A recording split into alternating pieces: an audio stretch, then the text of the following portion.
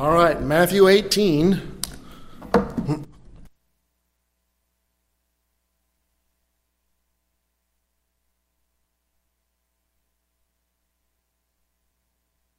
It's because I walked through not a cobweb, but a spider web.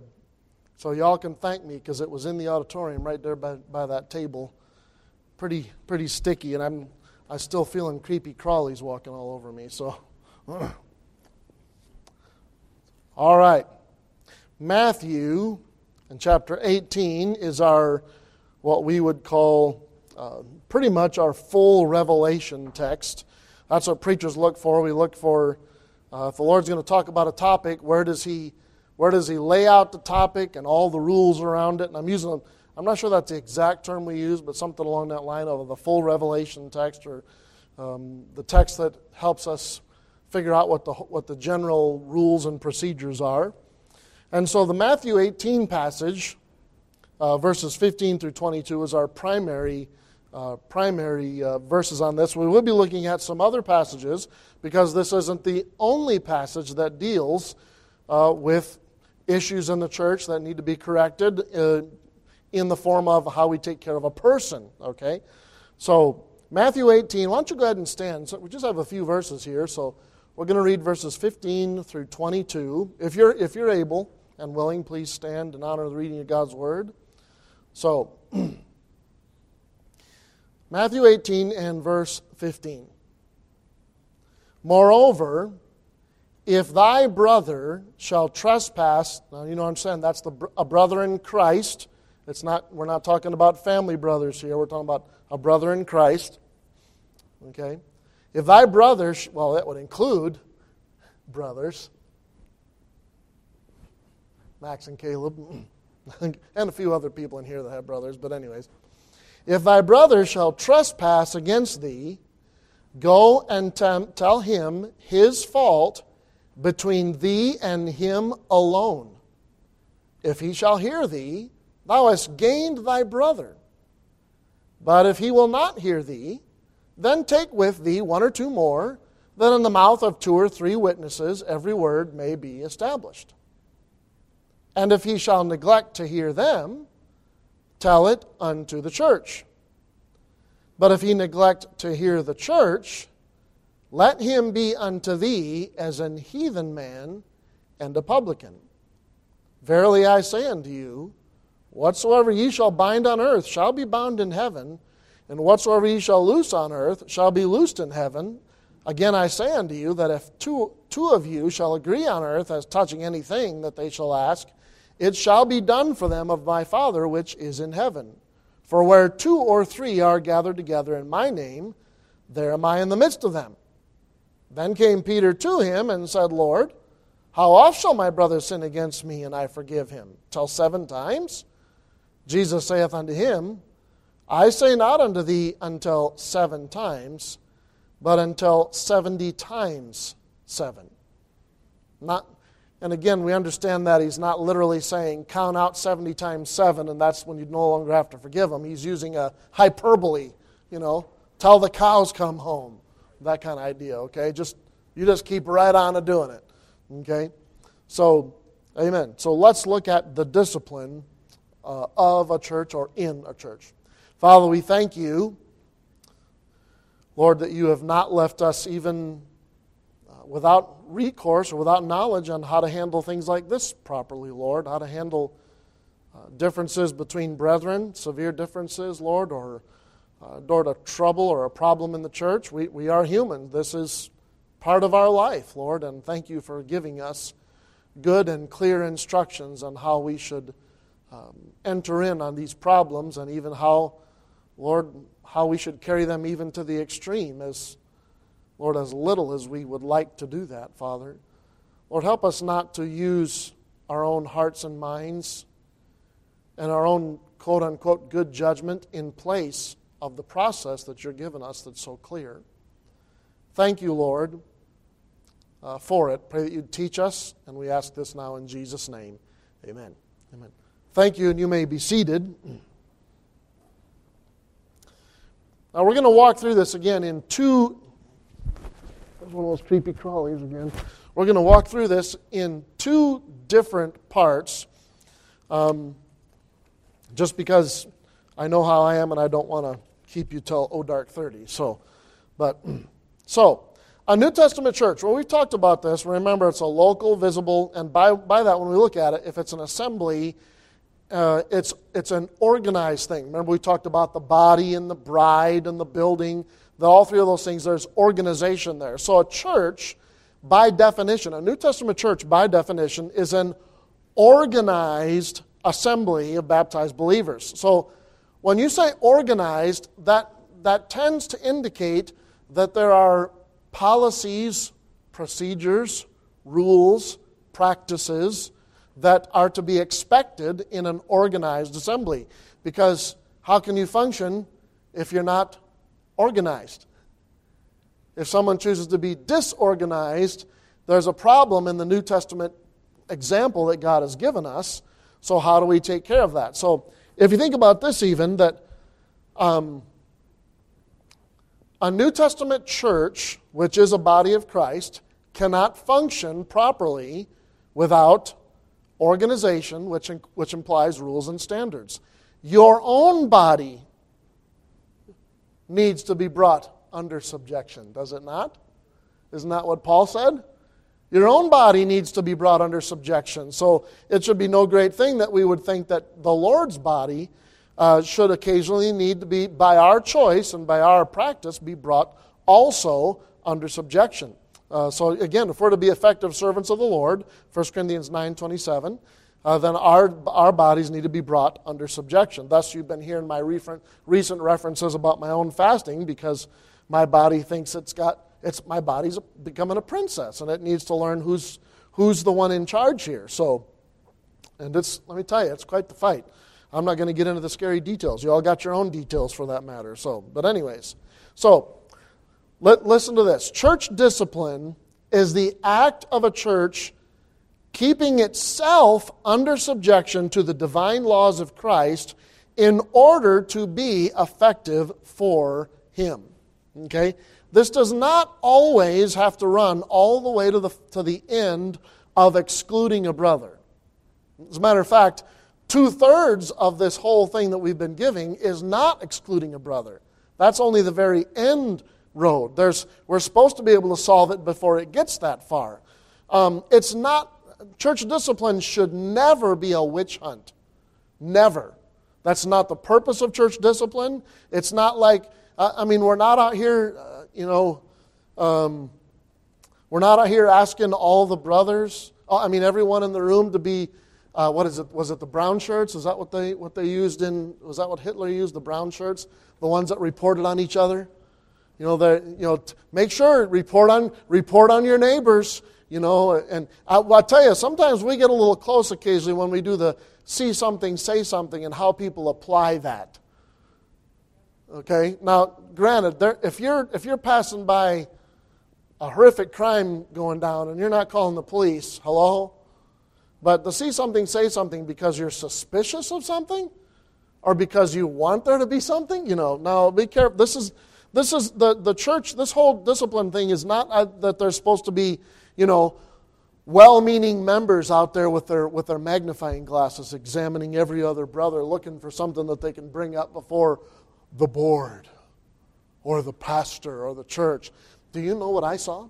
Okay, that is not church discipline. That's probably just, frankly, gossip, and you need to mind your own business. Okay, but anyways, now, and again, we know why it's brought up. We know when to bring it up. It's all quite clear. I'm telling you, there's been a lot of church splits over things like this right here. Mishandled, not handled well, or even, I'm just telling you, when it comes to the point so severe, when you have to bring someone before the church, and people are thinking, that's a severe point. That's a crisis point in a church. You understand that? It's not just like a zit on your face. It's like a broken arm or a cancer. There's serious work has to be done, and people can be affected by that. Has anybody here ever got sick and lost a lot of weight? Hello? Nobody? A bunch of liars. I'll say, yeah. I had just mono, and I lost like 15 pounds in 8 days. Just throwing up and all that kind of stuff. That happens when churches get sick, you get a crisis point, sometimes people disappear. So part of the whole process of this discipline practice is to help us put in practices that keep us from having to get to the point where we're expelling someone from the church. That's the whole idea of Matthew 18. So the biblical church discipline is literally, it's supposed to be a continuous process. Okay, and if you remember me saying, and I remember even the looks on a few people's faces, a mature church has people apologizing to each other all the time. Maturity brings a concern that I am not an offense to a brother, or that I have not been offense. Maturity is not, I don't have to apologize. I ain't going to apologize. As soon as I say that, that's not mature. That's the attitude of like a 10-year-old or a preteen. Well, sometimes even adults, but we know that I'm not going to apologize. That's infantile. The mature person is the one who seeks reconciliation because the relationship is more important. Okay, let me ask you a question. Katrina, I know you love this, but can you come here a sec? I need you because you're the only one I have here. What's more important?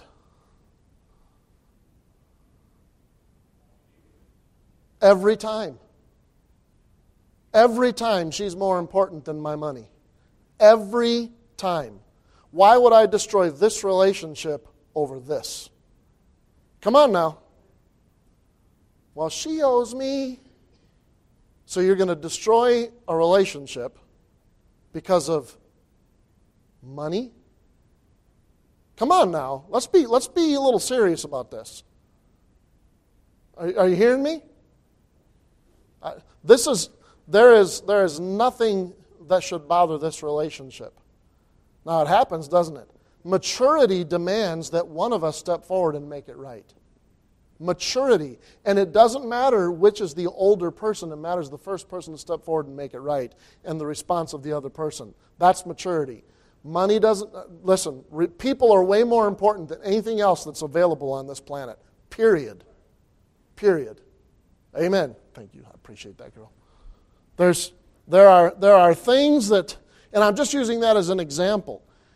Now, here's the deal. In this church, we're not just a bunch of citizens of Jerome Bible Baptist Church. We are brethren. We are family. And the relationships in this body, they are so important that's why we have this Matthew 18 process. It should be that if we go home and it bothers us that we said something, we shouldn't go, they're a big kid, they'll probably get over it. At some point, if the Lord's leaving it on us, we probably ought to go, hey, when we had the conversation, I said such and such, and I just want to be sure. Oh, you're being a worrywart. No, I'm not talking about being a worrywart. I'm talking about making sure that a brother knows that you are fulfilling what Christ has told us to do, is to love each other. And you might be the one to say, you know what, I didn't mean that to sound like it did. And then you might find this. You might find the other person going, what? Oh, no, I didn't think a thing. Don't worry about it. And you know what? You're relieved. They're appreciative that you made sure that the relationship was good. Or maybe you call up and say that, and you might hear, I really appreciate you saying that.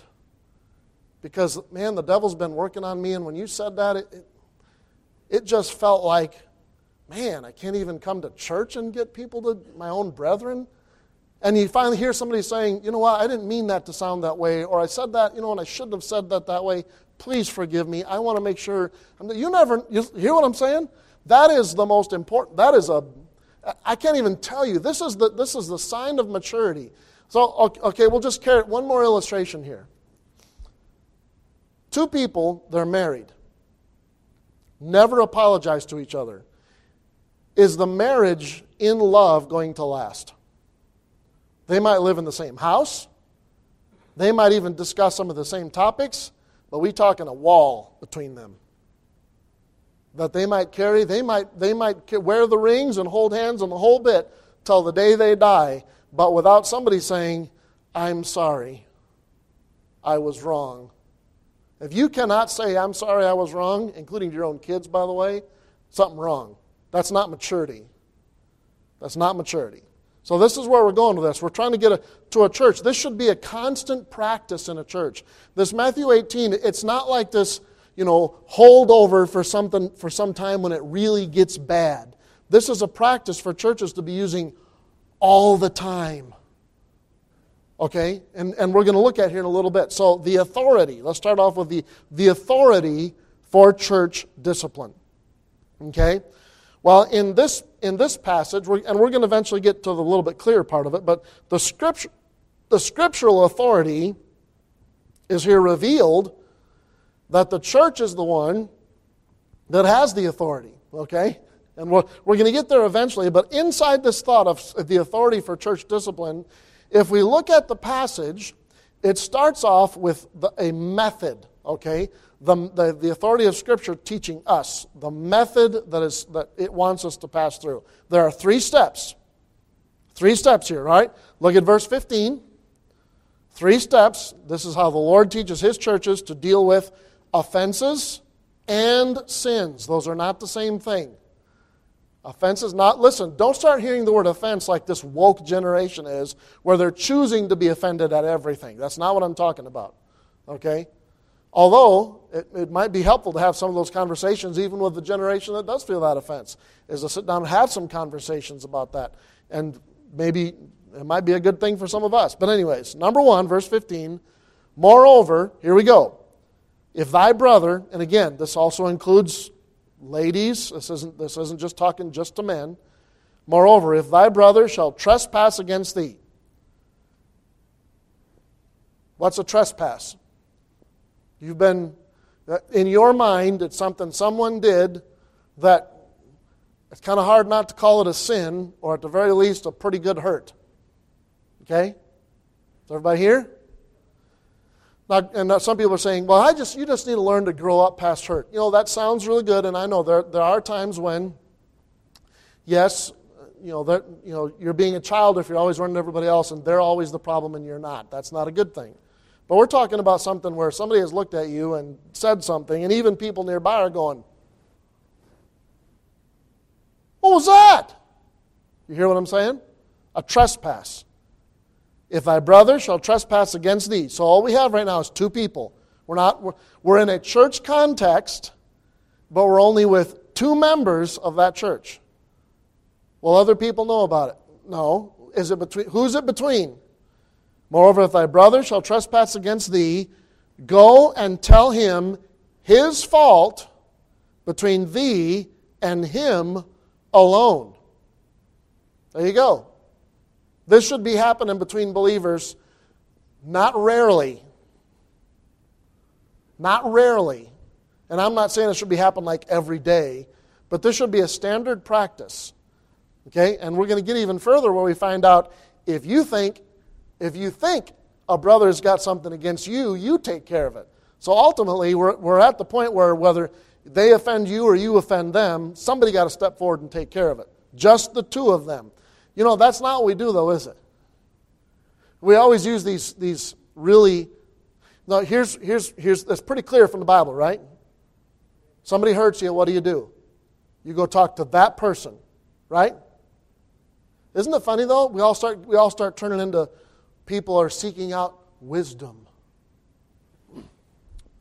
Hey, not the preacher, not one of the elders of the church or anything like that. Hey, friend, best friend, so-and-so said such and such about me. Well, how's the best friend going to react? Are you kidding me? They said what?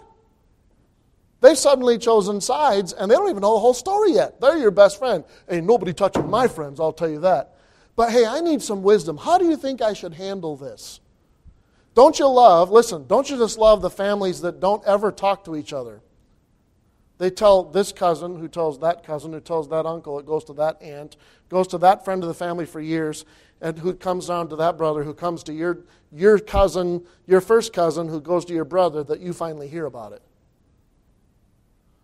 Well, last Christmas. That's wrong. What does it say? You got hurt? Who do you talk to? Who's the only person you should be talking to? Come on. The person that hurt you. Amen. That's the only person. This is real simple. Well, that's just, so here's the cop-out. Oh, that's really hard. No, duh. Because adulting is easy, right? Mature people have to learn how to have confrontational conversations without losing their cool. And walking into them with the possibility that the person who I think sinned against me, they might not have. Because what does 1 Corinthians 13 tell us? Thinketh no evil. Long-suffering. Now, what if they did say it to be mean? Well, then you address it. Well, how many times do I have to go address it? Well, I think about as often as you have to forgive it. And stay away from the stuff, well, you always, yeah. Did the last time you deal with this, did they ask for forgiveness and you give it? Yes. Then that's history. It's history. The person who goes, well, I remember back on 1938, 4 o'clock in the afternoon, you said, hey, we already talked about that. And in 1943, and in 1984, and 86, and 87, at the same meeting, you said, no, you choose not to remember those things, especially if they've been dealt with. Because that's done. It's over. There needs to be forgiveness and seeking forgiveness, not yep, well, I'm glad that's taken care of, and no one said I was wrong. No, that's not right. There needs to be somewhere in there that says, okay, I was wrong. I thought you meant this, or yeah, you're right. I shouldn't have said that. I was wrong. People get away with saying, I'm sorry so often. They're not sorry. Learn to tell the truth. Let everybody hear. Let's everybody say it after me out loud. Ready? I was wrong. Hey, not too bad. Some of you actually said it out loud. This is a good thing, okay? So this is between two people. And the purpose here, what's the purpose in verse 15? If he shall hear thee, thou hast gained thy brother. That's the purpose. You don't walk into these conversations with a hammer and a nail saying, you did this to me, and with a labeler that says, you're a liar, or you're a hurtful person, or you're one of those, what's those old terms, you're a choleric or whatever it is, you must be bipolar, because we want to slap a label from the world on it. Get that junk out of your head. The only thing you're working with is the issue that's at hand right now. You're not working in issues past or issues forward. You're not trying to determine whether or not they have a condition. You're dealing with the sin that was caused the hurt, and that alone. Period. Amen. Boy, the world likes to put labels on people, don't they? Labels for everybody. And none of those labels can be healed when the world gives it to you, because then you have an excuse to act like you do, and you don't have to say you're sorry. No. If you sinned, own up to it. Amen. Why? Because the relationship with a brother is way more important than your stinking pride and telling a lie. Amen. Personally, get right with your brother. If he sins against you, I think most people understand a trespass, so don't start trying to throw in arguments here. Don't start trying to throw in these weird hypotheticals. Somebody punches you in the face, is that a trespass? Yeah. Someone calls you the wicked witch of the West with no sarcasm? Is that a trespass? Hello? Hello? personally. So there's the first one. So our goal should be not to spread it around. Brother Dan says something to me and I don't like it. Hey, Brother Greg, can you believe what Brother Dan said? No. Oh, Brother Craig, would you pray with me about this? No.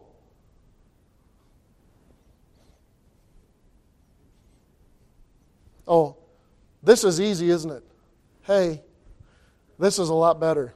Ding dong. Because there's a lot of things that words on a screen or a voice over a phone can't communicate when you're looking at somebody eye to eye. Go to. Isn't that what that passage says? Somebody read it. What's verse 15? What does it say?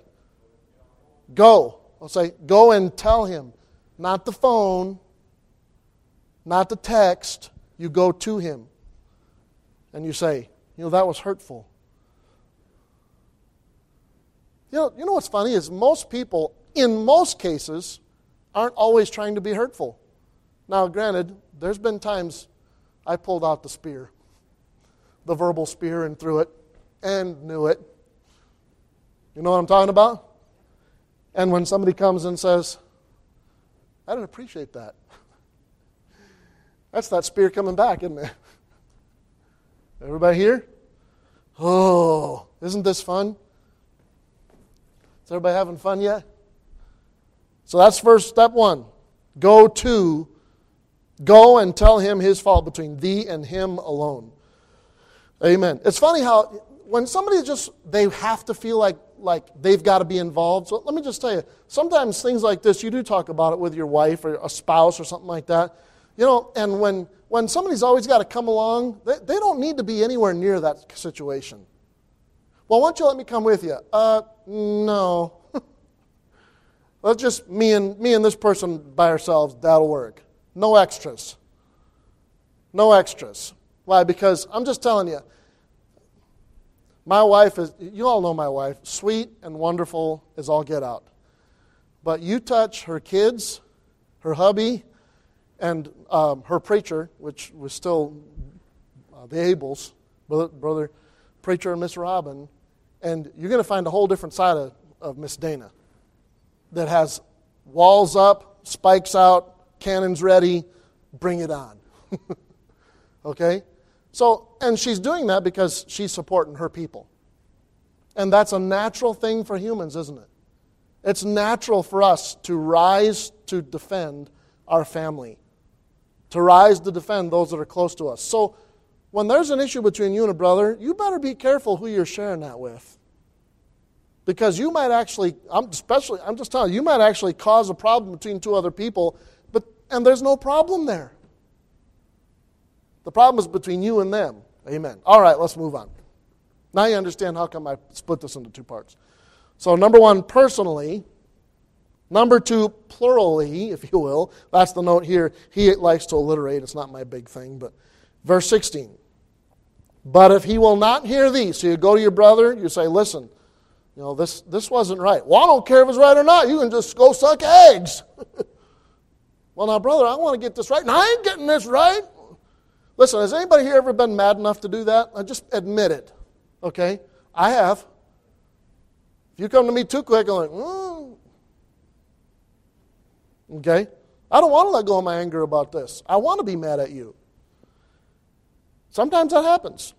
But if he will not hear thee, then take with thee one or two more, that in the mouth of two or three witnesses every word may be established. You know what it could also be is that you think a sin's been committed against you, and you go to that other person, and they're looking at you going, I don't know what I did wrong. I would love to apologize, but I don't know what I did wrong here. You know what I'm saying? And it's left unsettled. That's when you you go find someone else. Again, this is probably a good place to find someone who has a walk with the Lord and you know they do. Amen?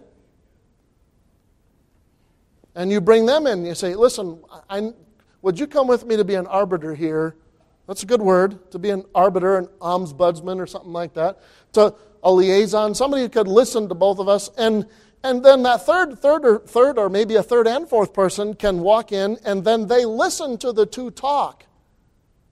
And then they look at the two and say, they might look at the person who made the accusation and said, no, bud, he's not in the wrong. You are on this. You've been a little bit too touchy on this. Or you're seeing this, but that's not what he's doing. So you get an outside viewpoint to help you see the truth of the matter.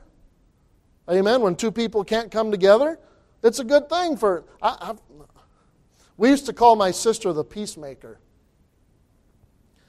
The middle sister, Christy, my Auntie Christy, my kids would call her.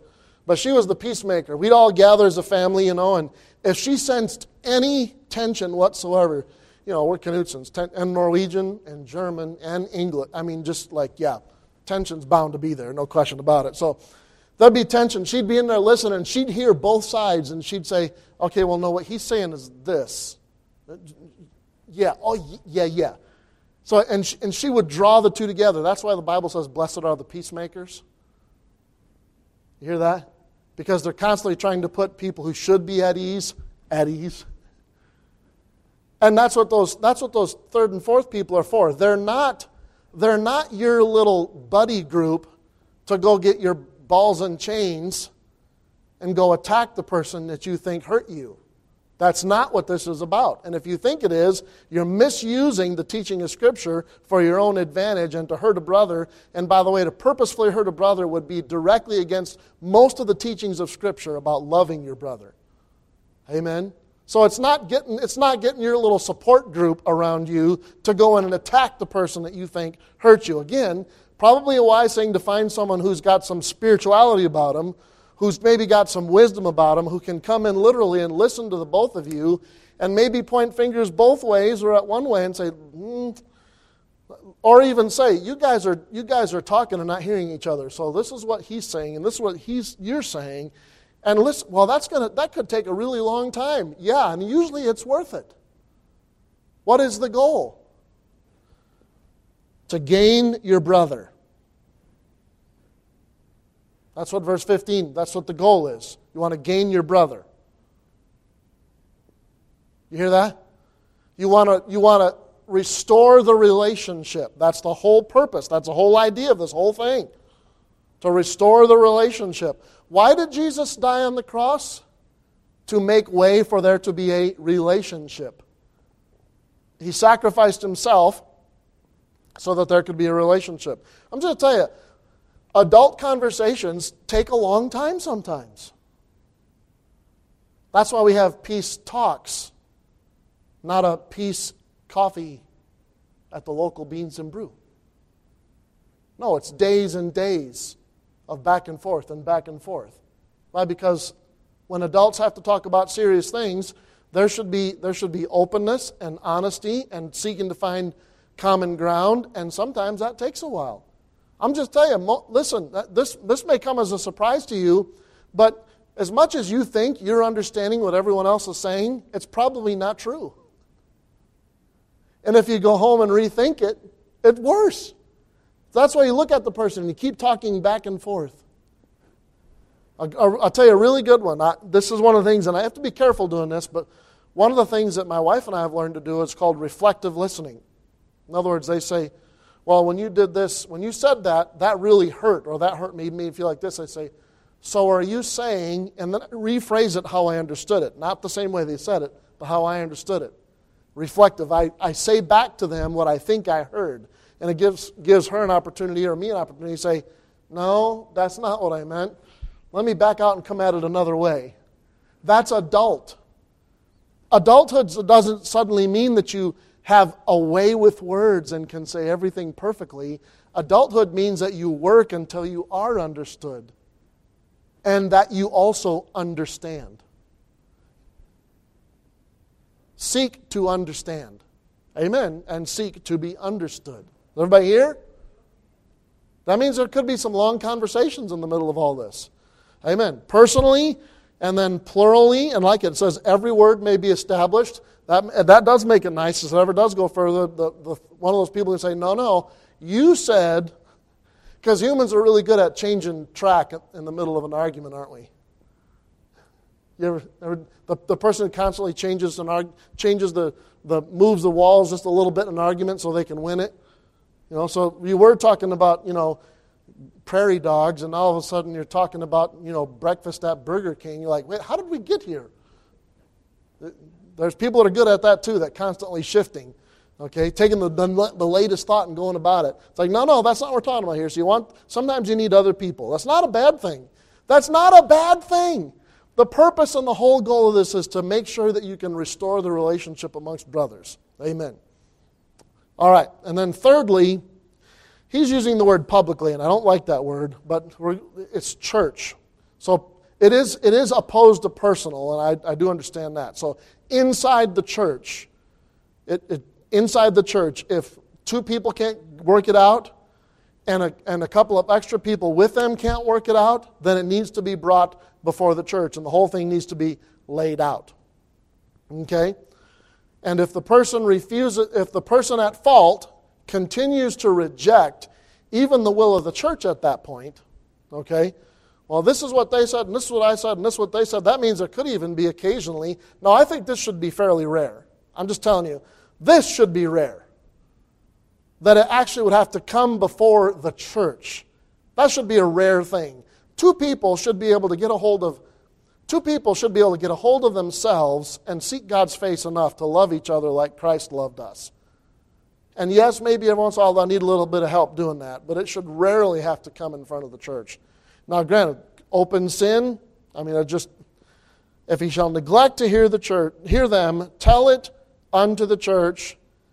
But if he neglect to hear the church, let him be unto thee as an heathen man and a publican. So if whoever is at fault in this thing comes out and refuses to get it right, refuses to seek the restored relationship, refuses to give forgiveness or ask for forgiveness, just refuses by all stretch, saying, I'm right, I'm not wrong, you're not, then because he's making himself more important than the relationship and the body of the church, then he has to become separated from all those things so that he can understand what it is he's losing. Only by pride cometh contention. So he stands on his own two ground, and the rest of the church says, you're wrong in this. You're wrong in this, and you need to get right. And until you're willing to get right, we're going to have to part ways for a while. Amen.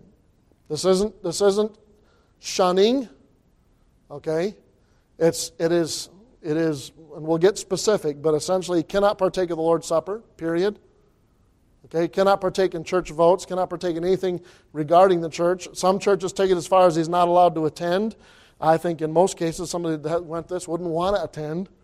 But the purpose, again, well, we'll get there. Anyways, let him be under as a heathen man and a publican. So that's the scriptural method. Okay, now the scriptural authority. Where's the authority lie? Now it's interesting. Look at how the progression here goes. It says between two people, right? Then take it to a few more in verse 16. And then verse 17, if he neglect to hear them, tell the church. But if he neglect to hear the church, there's no more appeal. There's no higher. In other words, in matters of discipline or a wrong between two brethren, the church is the highest court of appeal. You don't get any higher. You see that? And Jesus even says, here's my authority I'm going to add with it. If you guys bind it, I'll consider it bound. You guys loose it, I'll consider it loosed. Whatever the church dictates is as if it has my authority. So turn to 1 Corinthians chapter 5. 1 Corinthians in chapter 5. We may do three Wednesday nights on this. We'll see.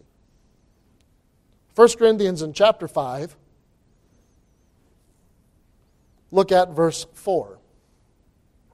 I'm sorry. He's only got that one verse, and I want to read that context because the context is necessary. 1 Corinthians in chapter 5. It is reported commonly that there is fornication among you, verse 1, and such fornication as is not so much as named among the Gentiles, that one should have his father's wife. And ye are puffed up, and have not rather mourned that he that hath done this deed might be taken away from among you. For I verily as absent in body but present in spirit, have judged already, as though I were present, concerning him that hath done this deed. In the name of our Lord Jesus, look at that, in the name of our Lord Jesus Christ, when ye are gathered together, and my spirit, with the power of our Lord Jesus Christ, to deliver such an one unto Satan for the destruction of the flesh. He is adding, again, the same thing that's being said back there in Matthew 18, that when you gather together and the church gathers together and makes a decision about the offense of a brother, the church, the Lord Jesus Christ adds his authority to that decision. You don't get any higher. It's not like you can suddenly appeal to God as if he's higher. No, that is the highest court of appeal right there. The church's highest court you can get. Now, early churches actually practiced this. Okay? Revelation chapter 2. I'll read a couple verses for you here. You can turn there if you want. Revelation chapter 2, verse 2. I know thy works, he says to the church at Ephesus, and thy labor and thy patience, and how thou canst not bear them which are evil, and thou hast tried them which say they are apostles and are not, and hast found them liars. You see that? The church tried them. That's the church. Okay, it's kind of an interesting thing. So they put this process, they applied the whole church against the teaching of a false prophet. Okay? Look back also at 1 Timothy.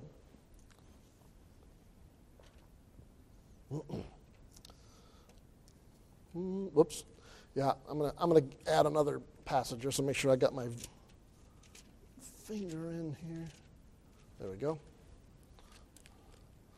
When you get a lot of passages, there's just not enough little stickies you can put in your Bible. So 1 Timothy in chapter 1.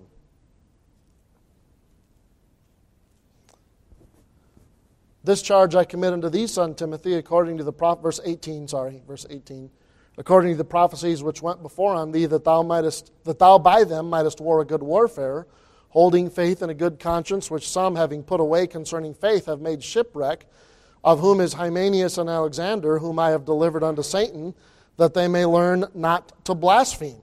Now that we just read that back in 1 Corinthians chapter 5, verse 5. You remember?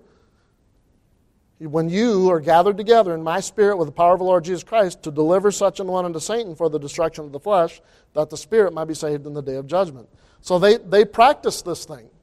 They practice this form of discipline. So false teachers put on trial.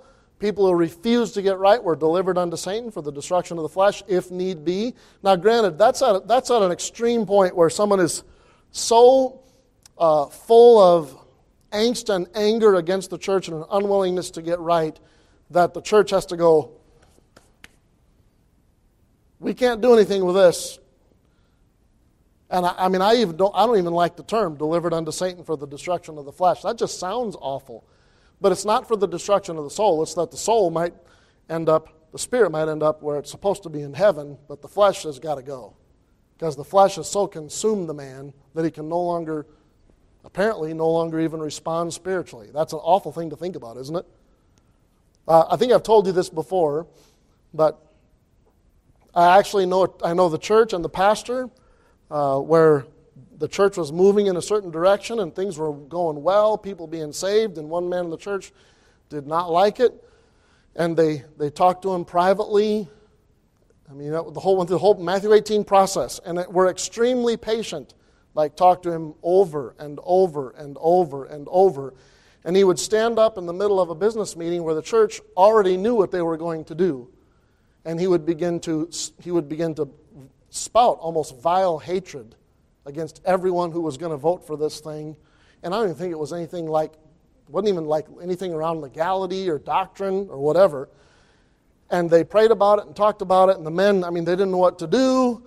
And finally they saw it, and a man showed them about this, and the guy again, that last business meeting, he stood up and he began to fuss and holler, and the preacher said, brother, we've already talked about this, and you've crossed a line, and we're now going to turn you over to Satan for the destruction of the flesh.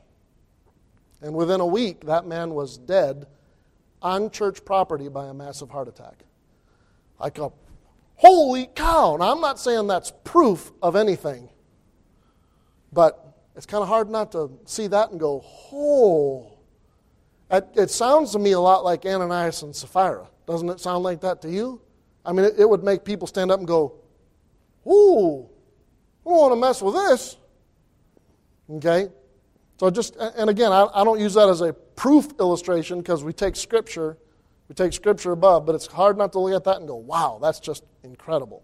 So the church is the highest authority on the matter. So listen, so you understand how important it is that a church make a good decision when it comes to a matter of discipline. That person, we are leaving them no recourse except for the path that we give them. So we have to be very sure. This isn't something I think that should be done just off the cuff. There should be prayer about this, serious prayer and talking, and maybe even some fasting. Not something, all right, we're going to meet tomorrow night. Matter of fact, call everybody tonight. No, probably not a good idea.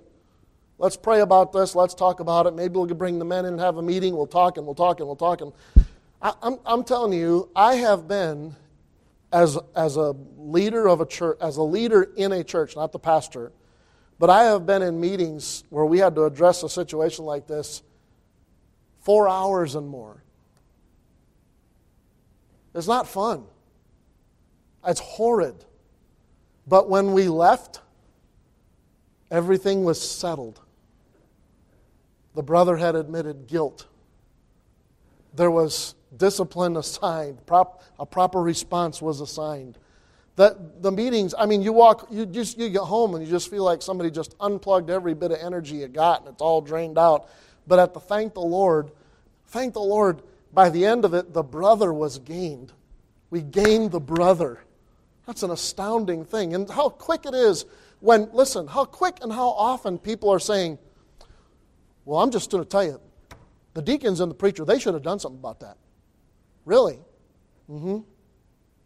So you just want us to run in there and just start tossing people out left and right, huh? Well, you got to do something. Yeah. How about you put yourself in that position? You're the one who's on the hook.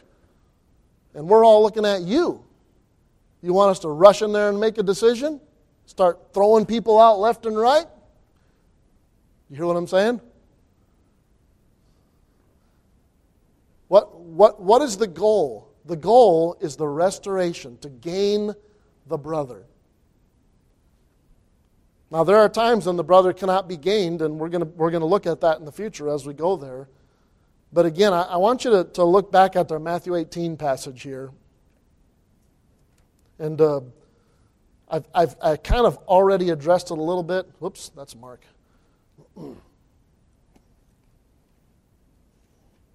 Matthew 18 and verse 18. Verily I say unto you, again, whatsoever ye shall bind on earth shall be bound in heaven. Whatsoever ye shall loose on earth shall be loosed in heaven. In other words, it's God's going to ratify our decision. To ratify is to make official and valid. So if a church makes a final decision, listen, that's a serious thing. When a church makes a decision like this, Jesus Christ himself is going to reach down and put his stamp of approval on that decision. So these are serious, serious matters. We just don't run around tossing people out. And it's easy to stand in your corner from a distance, isn't it, and say, well, they just need to do something about that. Isn't it? Come on now, be honest. Stand over and, how come the preacher don't take care of that? Well, how come that parent don't take care of that? How come that Sunday school, how come that junior, you hear? They should just go over there and do something about that. That's what they need to do. I'm just going to tell you what. Right. And you remember that your language right now, if that was the whole church, the Lord would step forward and say, I approve of this brother being destroyed in the flesh so that he can just go to heaven and be done.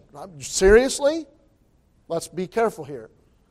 Let's be careful. If we're exercising the authority of Jesus Christ in the matters of discipline, maybe it would be really good for us to go back to the very first part of Matthew, of this whole process in verse 15, and start making things, keep really short accounts with all of our brothers. If I think I've hurt someone, I'm going to run to them and make sure. If it feels like someone hurt me, I'm going to run to them and make, you hear me? Amen. Confess your faults one to another. Don't wait for somebody to come to you. Confess your faults one to another. You blew it, admit it, own up to it. Amen. And say, I was wrong. Keep short accounts. The whole purpose of church discipline. Your pride is not worth losing one of the members of this church. You know, they've told Brother Jared, because of the severity of the accident that he had several years ago, that eventually he's going to have knee replacements, probably hip replacements. And if you don't know, Brother Jared was run over by an 18-wheeler fully loaded, and he's had many, many surgeries. And they've told him eventually he's going to have replacement knees and replacement hips probably and all that kind of stuff. But they want him to keep his original equipment because the body functions best with all its original parts. Replacements in the medical world, a fake knee is never going to be as good as even a broke down original. So if I could, just let me say this. We're so quick to want to cut people out of the body. And what God wants us to do is maintain the originality of what He put together. He wants us to maintain as best we are able the body that He put here. Amen. That doesn't mean that there's not going to be hurt, that there's not going to be things that have to be corrected, that there's not going to be things that need to be dealt with, but there should be brother going to brother, taking care of their issues, making sure that there's nothing between them, not sitting in their corners throwing mind daggers across the way whenever they think about it, but getting it right so the body can function in unity. I'm getting a little bit ahead of myself on that lesson, but that's kind of where we're going. So, amen. Don't be slow about getting things right. Individually, one-on-one. Father, Lord, thank you for the good instruction